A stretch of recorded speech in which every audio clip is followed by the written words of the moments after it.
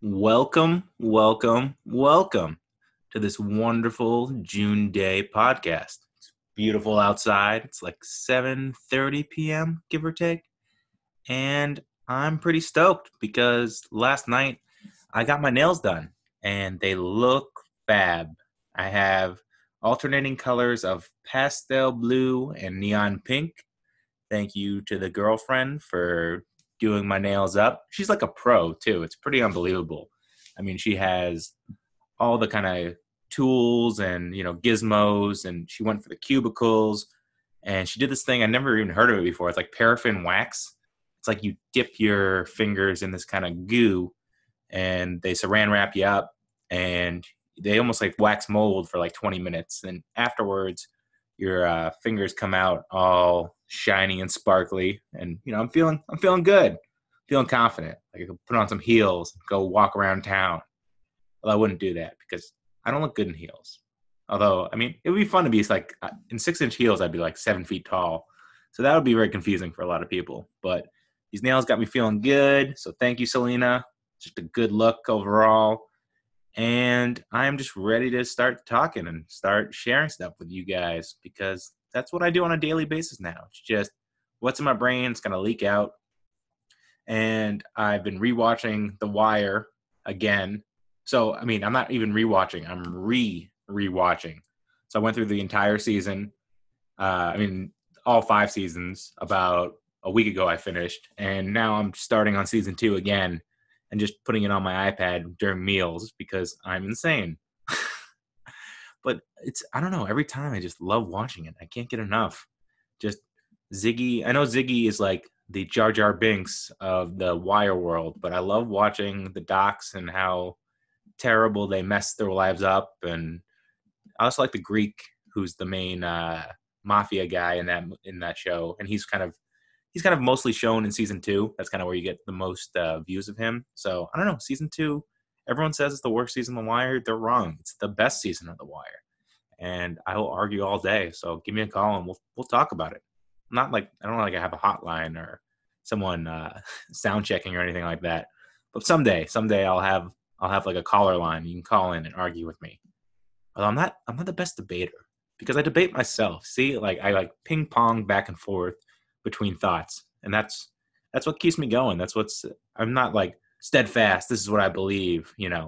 Blah blah blah. Alpha male. It's like no, I'm willing to see both sides of the situation. So if you want to talk to me about something, for now, just email me, or we can Zoom meeting, whatever, or come over, have some tea. But you got to stay 6 feet away because my parents wouldn't approve if you were closer than that. So also watching Hannibal, the show, which is just really satisfying on a weird psychopath level. It's Hannibal Lecter eating people and murdering people. And really, I can't believe the show is on NBC because it is gory and graphic. And if I was a 7-year-old kid accidentally stumbling upon this on NBC, I'd have nightmares till I was 15. I mean, this is nightmare fuel for even older people. There's weird ornate deaths. Like there's one where this killer grows mushrooms out of his almost dead victims. He like keeps them alive so the mushrooms can grow throughout them. It's just no thank you. Or there's this one guy who made like a giant art installation where he used different skin tone bodies to make like a human eye out of the bodies. Like, no, thank you. But yet I keep watching. So clearly they know what they're doing. They know this is satisfying to some people. But all of this is hearsay and just kind of, this is just banter because it pales in comparison to what I'm about to talk about. I have been looking forward to this since starting the podcast, and I wasn't sure when to do it because you don't want to hit perfection too early, or you don't want to like if you're making a mixtape, you don't put the best song in the first or second slot. I don't know if anyone makes mixtapes anymore, but you put it in like the 5th or 6th slot when you got things going, and then you just hit them with the mic drop. And this is it because this is the wildest character creation of the 21st century. This movie made 0 sense. It was a bloated 2.5 hours that took nonsensical trips to mid-century evil prisons in Afghanistan someone was playing like 3-card Monte with an open nuclear reactor. And this was like a fever dream of a movie. And it's in complete contrast to the source material. Do you have any idea what it is? Do you know what I'm talking about? Can you feel the smile in my voice? Because it's there. I'm just like yesterday I was talking with my friend MG on a podcast about the Lions. And I don't know why he picked that as the topic because it's his fandom and it's, it's inherently pathetic because that's what it is. And I'm a Patriots fan, so it's like, of course, I'm going to just lay into him. So I'm not sure if he just wanted to be beat up. He just wanted to reevaluate his lifestyle of being a Lions fan. But I was smiling the whole time, and I could when I listened to the podcast afterwards, you can hear the smile. So I hope you can hear the smile in my voice because I want to talk about the man in the mask, the high octave oddball, the original meme generator himself. It's Tom Hardy's batshit crazy creation of Bane in The Dark Knight Rises. And my God, I mean, what a fun character to watch because it makes no sense. I have so many thoughts on this. I didn't even know where to start. I think I got like 25 pages of notes. So buckle up. I'm not sure. I mean, maybe I'll get bored halfway through. No, I won't. I mean, this might be a 2-parter though. But I was listening to this podcast called The Big Picture on The Ringer, and they were doing top 5 Tom Hardy performances. And basically when they hit Bane, they're like, this is why we did this anyways, because we just love this performance and how insane it is. And it doesn't make any sense. It's just a 27-layer cake of confusion and absurdity. And I just want to dive in and talk about what gives me so much joy, even, 8 years later, why Bane is still just fun to talk about and fun to think about. Because it shouldn't work. It makes no sense. But here we are. I'm still just endlessly joyous. And I think I've watched his clips in this movie more than I've watched any other like snippet YouTube stuff or any other movie, with the exception of maybe The Joker. Let's talk about how Bane came to fruition. So after The Dark Knight, The Joker was basically perfection of a clear psychopath killer. And you can't take the classic villainous route the next movie because, how are you going to top Heath Ledger's last performance, perfect performance. So enter Tom Hardy, like the weirdest dude in Hollywood. He really is. He's from a distance. He should have been the next Bond. He's handsome. He's suave. He's British. And, when he wears a suit, it looks like it's a $5,000 suit no matter what he's wearing.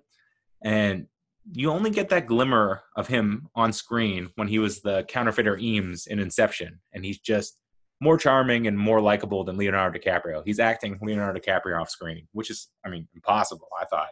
But there he was just doing it, just in a Moroccan, like a sweaty Moroccan casino, just kind of calling everyone darling and, just rubbing chips together.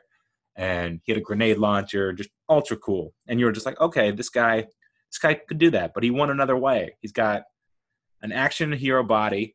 He's just, ripped. Just shredded to pieces. He's A-level acting chops, but he always, always, always wants to walk in the sewers rather than the clouds.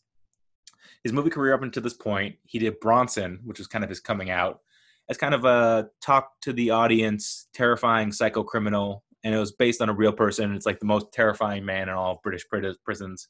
Shaved head, handlebar mustache, kind of like big, bulky, bare knuckle boxer kind of guy, and just tons of physicality.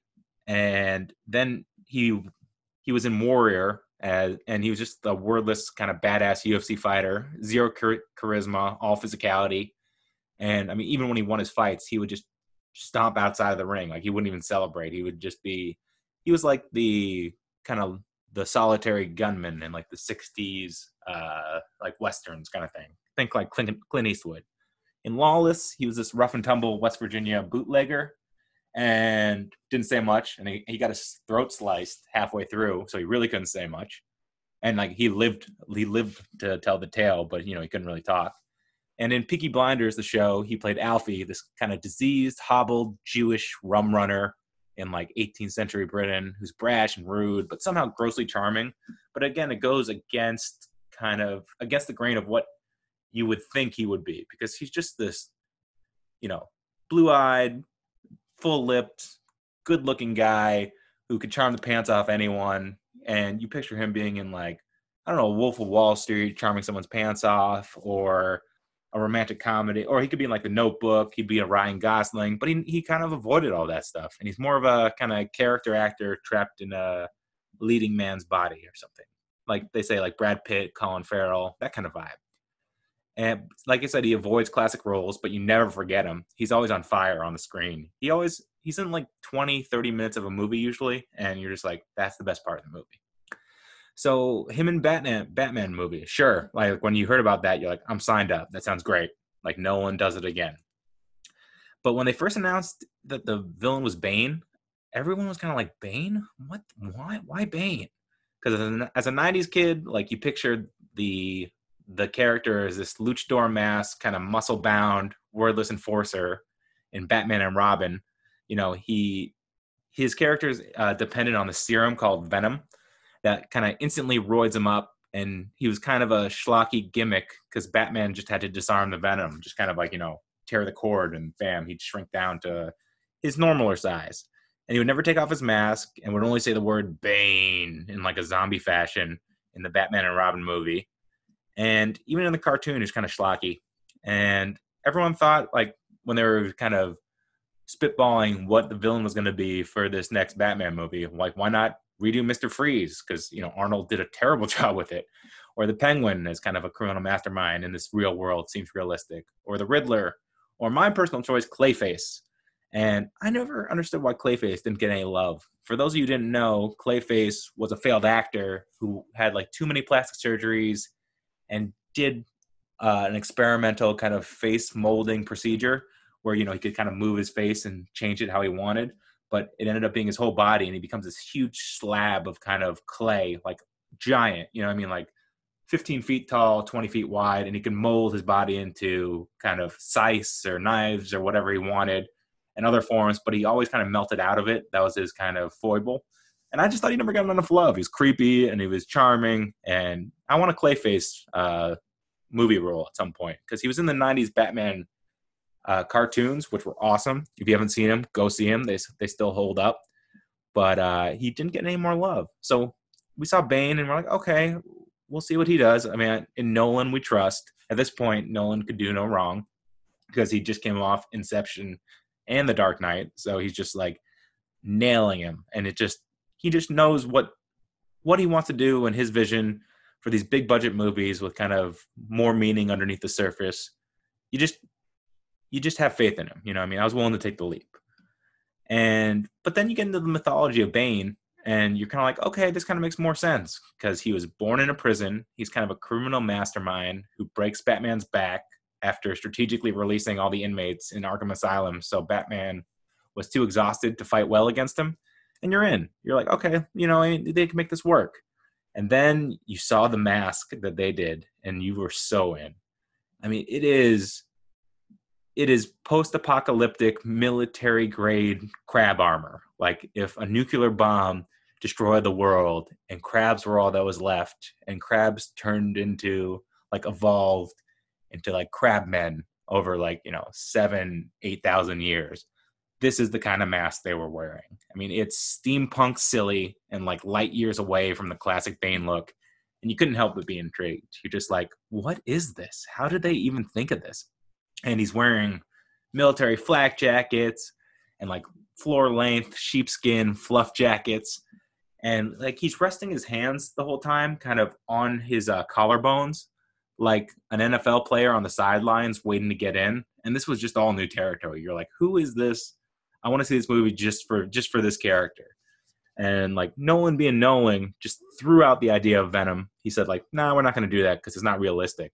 I mean, nothing about that. Let me be clear, though. This movie is not realistic. It tries to be. Like, it's trying to be Occupy Wall Street, terrorism. What if capitalism tries to someone tries to chop down capitalism? It's not. It's insane. It makes little to no sense. But he wanted it grounded in realism. So he got rid of the super, Venom.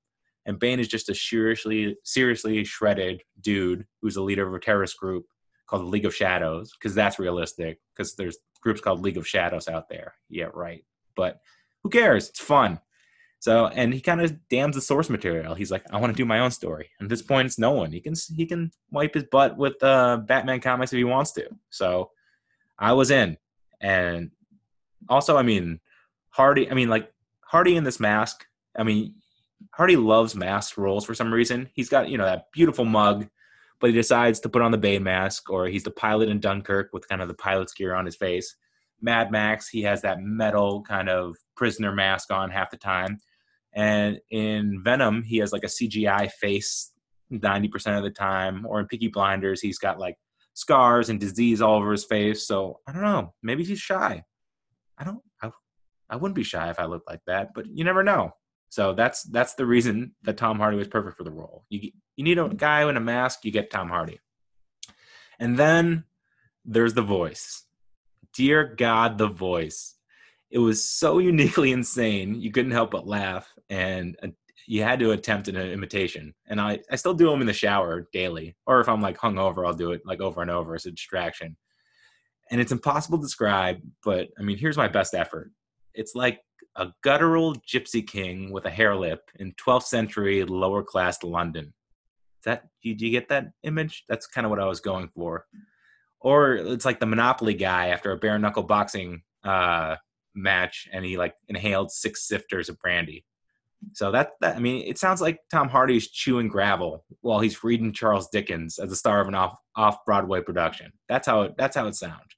It's so apparently, I guess it's based on this boxer called Bartley Gorman, who's a kind of Welsh Irish in descent, and he added Caribbean accent to it. So maybe he just spun the wheel of accents and decided like this, I'm going to do this.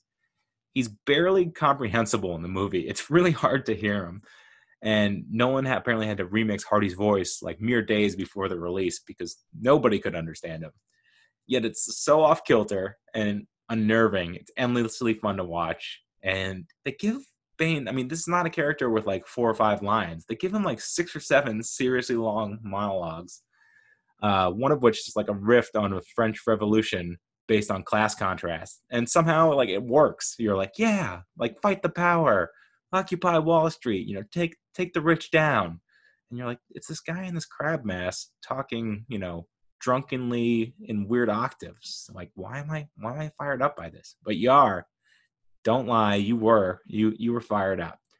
And like the degree of difficulty for making this work is off the charts. I don't think there is a chart for this. I mean, if I looked them up, I would like look at the chart and I'd look at like turn to page 13 and there would be like where the chart ends. So like, let's dig into his role in the actual movie, shall we? We shall. So first scene, his crew like hijacks a plane mid-flight, and it's absurd. It's a lot of action. You see his physicality. I mean, he's just this big dude just tearing people apart. And the only emotion you get from him is emitting from his eyes. So like that is some serious eye acting. I appreciate good eye acting. Like if you remember Arnold in Predator, when he's covered in mud and all you can really see him reacting with is his eyes. Like I appreciate good eye work. It's very underrated. So props to him and props to Hardy. And so they literally destroy this plane mid-flight and like board another plane. And I think they actually filmed this, which is crazy. I mean, Nolan is the king of, real effects rather than special effects. Like when they flip the car in Dark Knight, or that kind of gravity-defying hotel room fight in Inception. He wants to do it for real. And I mean, the dude he kills in the on the plane is Mayor Carcetti from The Wire. So there's another tie-in for that. So it's kind of weird to see him in a CIA role. So he destroys the plane, kills his own men, and you're just in. And he says things like, "All right, I'm gonna try the accent once. Let's see if I can do it." He's like, "No one cared who I was till I put on the mask." Is that good? How's that sound? I feel like that was better than I thought it'd be. My voice didn't crack or anything, but it's just ominous. And it's just such a complicated, nonsensical plan. He's pumping blood into somebody to prove that they're somebody else. The plot of The Dark Knight Rises is superfluous. You're here for Bane, and that's it. So he kills some of his men without flinching or moving. And like later, he's kind of in a sewer system. His group kind of operates underground a lot, which I guess fits, you know what I mean? But one of his men messes up and he just chokes him to death. He like throat rips him almost Roadhouse style. and he's shirtless, and he's just intimidating. I mean, he's still got the mask on, never takes the mask off, and you never find out where he got the mask from. You weren't sure if he bought it on Amazon, if someone made it for him on Etsy. Fun fact, actually, if you search on Etsy for like Bane mask, you can find like a steampunk version of his mask in copper that's on it might be a real skull or a fake skull, but it's on a skull, and it's just really freaking cool. It's like $60. I've always wanted to get it, but I don't know. Some people come to your house and they see a Bane mask on a skull. Like, they think they might be freaked out, or they might think like you have a murder kit in your basement, or you might be like Dexter Morgan. So I don't want that vibe when you come into my house. I mean, when you get to know me, when you listen to these airwaves, then fine. But first impression, I don't. If I meet my girlfriend's mom or something like that, she shakes my hand and she sees a skull with the Bane mask on it, and she's just wondering, oh God, what is my daughter getting into? But I mean, she should ask that question for different reasons, but I don't want her to ask that off the bat. Moving on. So Bane takes over the stock exchange, and he's just like stealing Bruce Wayne's fortune via the stock. Like, he's gonna like uplink and kind of do a computer hacker thing. And like, come on. I mean, if you're gonna steal someone's money, shouldn't it be a little bit covert? I mean, Bruce Wayne's a billionaire, so it's like if they're saying that he invested poorly, like it's like a sneak attack, so it looks like Bruce did it. But it's pretty clear that if someone hijacked the stock exchange and coded some things out, they could probably prove that it was Bane that took his money and not Bruce Wayne making rash and unpredictable decisions. So huge plot hole. Still doesn't matter. But he looks so freaking intimidating. He's skulking around in this biker jacket.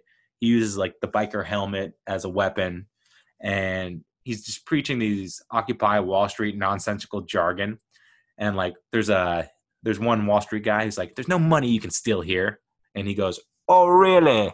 Then why are you people here?" And you're just like, okay, anything in that voice I could watch. I mean, there's one YouTube video where it's like Bane reads a lunch order, and anything in that voice is funny. I think me and my friend Abbas, his name is Boss, we talked in that voice to each other for a solid 2-3 years. And probably if I called him right now, if unprovoked, I could probably get us talking in the Bane voice in 5 minutes of talking. So I'll put that to the test later and let you guys know. And then Bane is using Wayne Enterprises VP, I think his name is Daggett, and it's Ben Mendelsohn, who, I don't know if you know, he's one of the main generals in the new Star Wars movies, like the evil guy. He's evil in everything. He's the like jerky brother in Bloodline. He's in this great gambling movie with Ryan Reynolds called Mississippi Grind, where he's kind of a loser.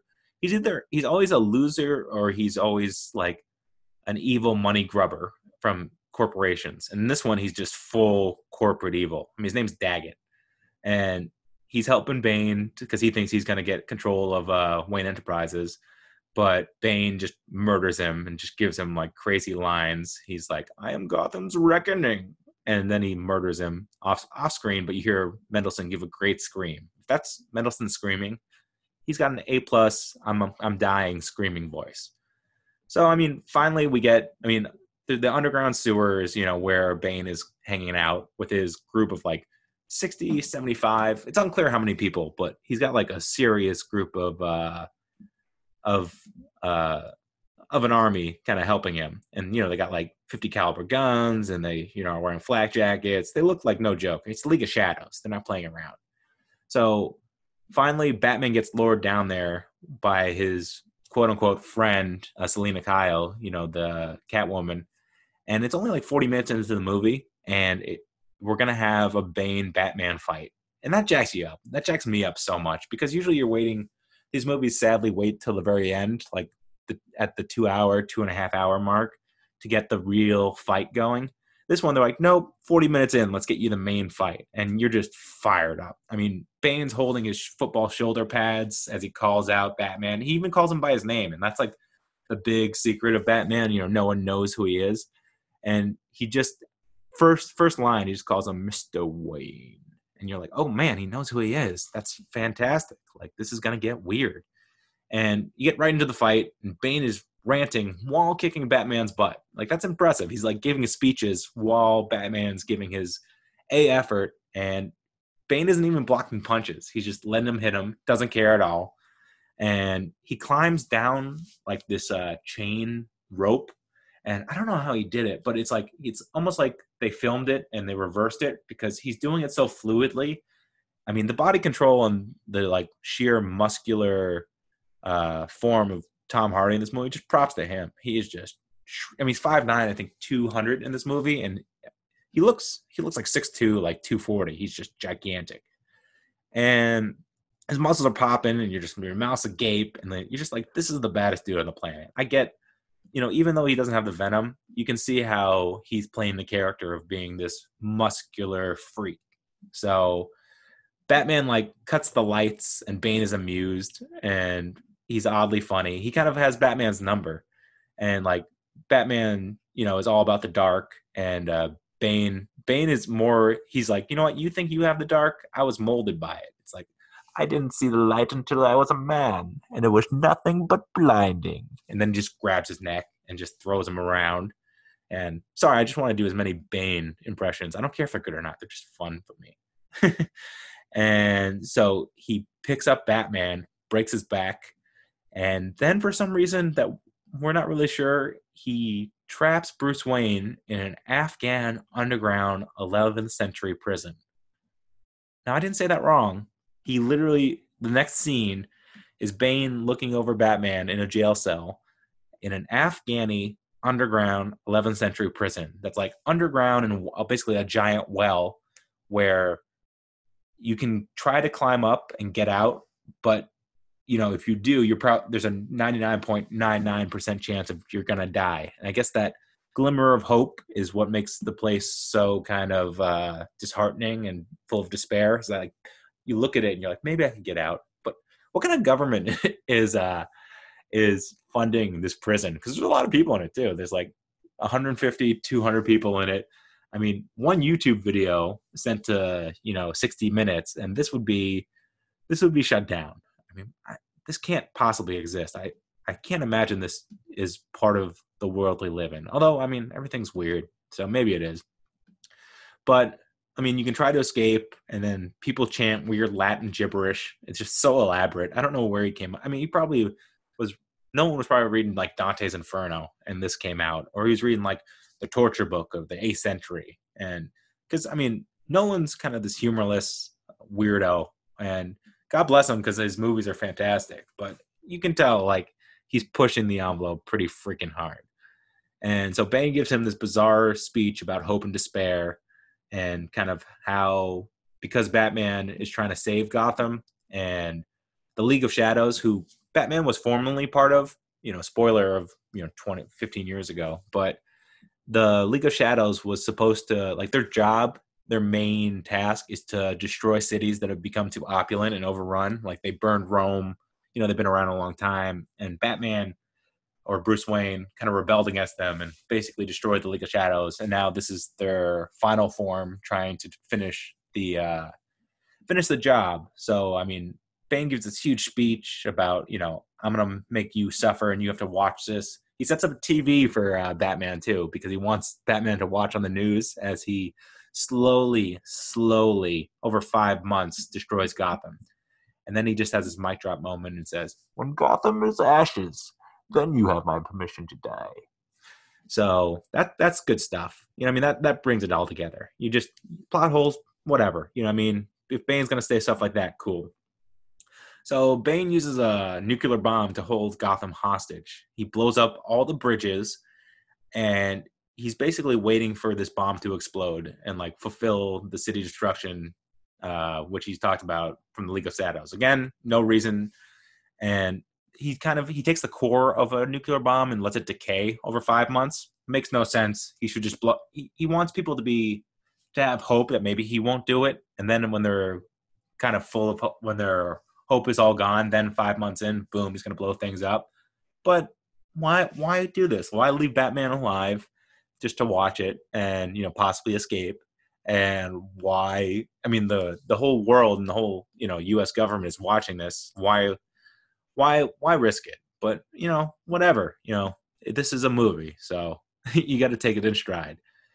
And so when he tells people about his plan, he's at a football game, and he blows up an active football game field, which is crazy. And Hines Ward is on the field. Awesome. Shout out to Hines Ward. Loved him as a receiver.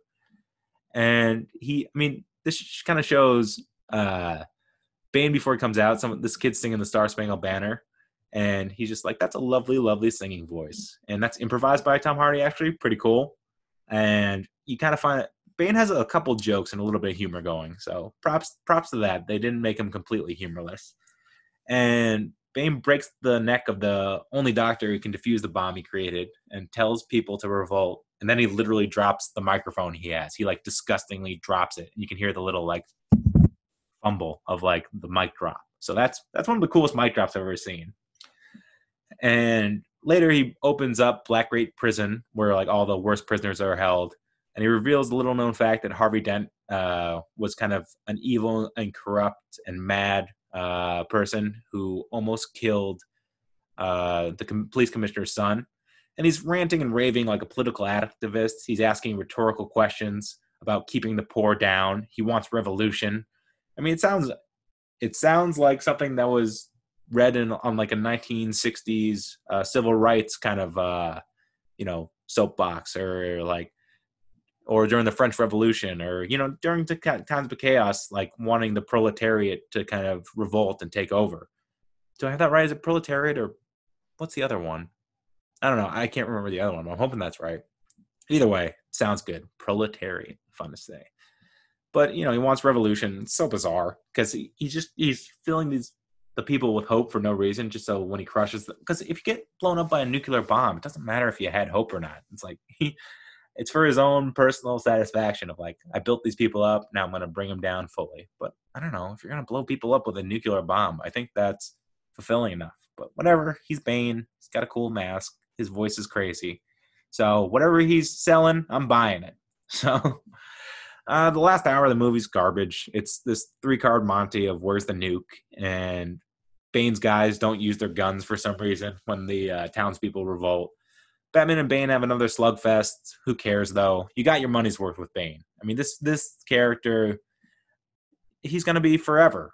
I mean, there's just memes about him. Everyone did the voice. It's one of those things that was so off-kilter that it worked. And just, I'm not going to, don't question why you enjoy things. You know what I mean? So I'm not questioning it. Just props to this dumpster fire of a movie that, it's the rose that grew in manure, grew in dirt. That is Tom Hardy's Bane. So a couple of fun facts about Hardy. While he took on the role for Bane, he put on 30 pounds of muscle, and you can tell the dude has like traps on traps. He's got that no neck look to him, where it's basically his shoulders are just like surgically implanted to his ears. It's that look, and he's veiny and bulky, and I'm probably talking too much about this, but it's just fascinating to watch, and you can appreciate a good physique on a dude. I'm comfortable enough with myself.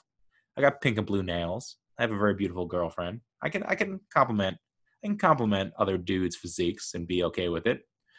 And Hardy is only 5'9", so he had to wear lifts this whole movie. So because I think Bane is like 6'5", or apparently.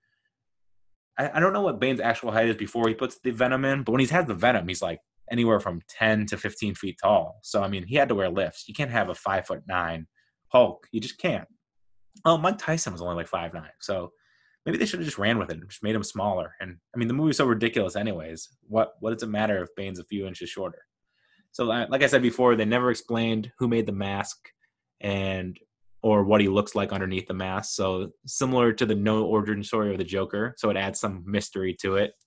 So, I mean, that's my thoughts. And I hope you got the smile the whole way through, because I was just smiling, and I just love the insanity of Tom Hardy mixed with the insanity of this character and the nonsensical plot. And just thank you for this movie, world, because it shouldn't exist. No one should have made, I think it could cost like $250 million or something crazy like that. But it exists, and now I'm going to go watch the movie again. So in the immortal words of Bane, time to go mobile.